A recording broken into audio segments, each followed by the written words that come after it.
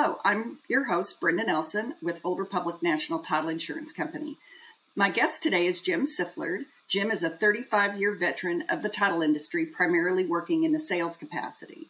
He started with Old Republic in 2015, and currently he is the New England sales manager, leading the sales and marketing effort for that area.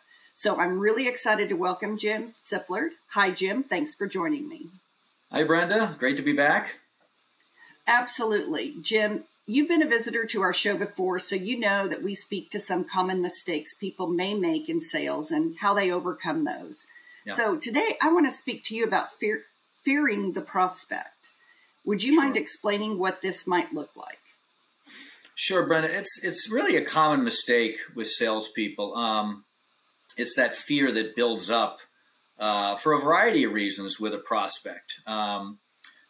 To start, perhaps the prospect has a reputation for being ornery, aggressive, abrupt. Perhaps there's an old issue with the company that you're aware that the prospect has with you.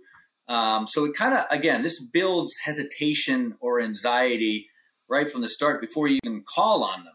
Do I really want to get out there? Do I want to handle, their attitude? And other fears can come creeping in when this happens, like, lack of confidence, intimidation, insecurity, feeling you're not prepared.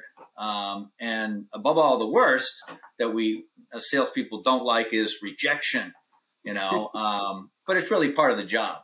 So you have to bear down and work hard to overcome the fear and really try to get in front of this prospect.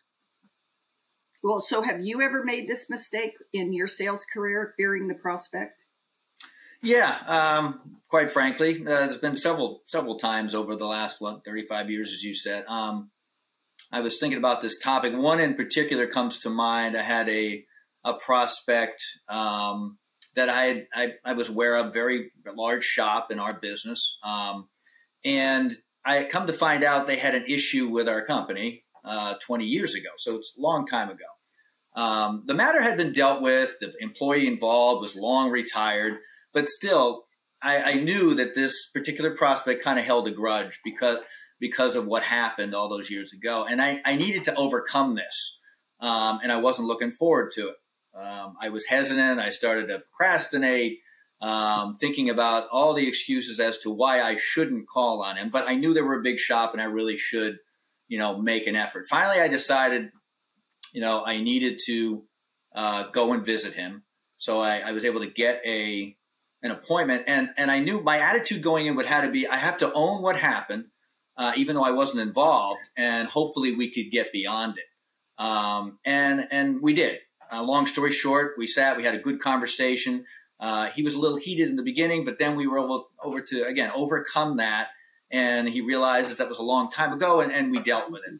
Had a good conversation, and moving on, we were able to have a good working relationship, and he became a good agent. So again, for me, I had to develop an attitude like, what is the worst that can happen? I mean, he says no and I'm rejected. Okay, that's part of the job. So nothing ventured, nothing gained, as the old adage says. So you really can't let that fear paralyze you as a salesperson, or if you're going to try to find a prospect. You really have to find a way to overcome it. That's great. That's great information. So in other words, you did your homework. You figured out this agent had a problem with the company a while back, what the problem was, and the fact that, you went in there with an attitude of solving the problem. Yes. I really had to. That's really the attitude you have to have. And, again, if you go in there and you're prepared, that's a big part of it. And you have that confidence, then you can overcome it. At this point, I mean, I know this is the Bottom Line podcast, and if you want to know what I think, you really have to think about and to remember as far as the bottom line is, again, if that anxiety and fear starts developing over this prospect, you have to change that mindset. And again, ask yourself, what's the worst that can happen? The rejection, part of the job. But put your efforts, I think, more so to preparing, prior to the meeting. Know your agent, know the objections that could come up, and be prepared to counter them. So if you do your job and you do your preparation correctly, you'll go in there with the necessary, again, confidence you need to get the sale or to get that prospect. Being prepared for me personally always alleviates, the anxiety that could creep in or the intimidation or what have you. Right. And so get that strategy in place and then go and give it your best shot. Have that confidence going in. I love that.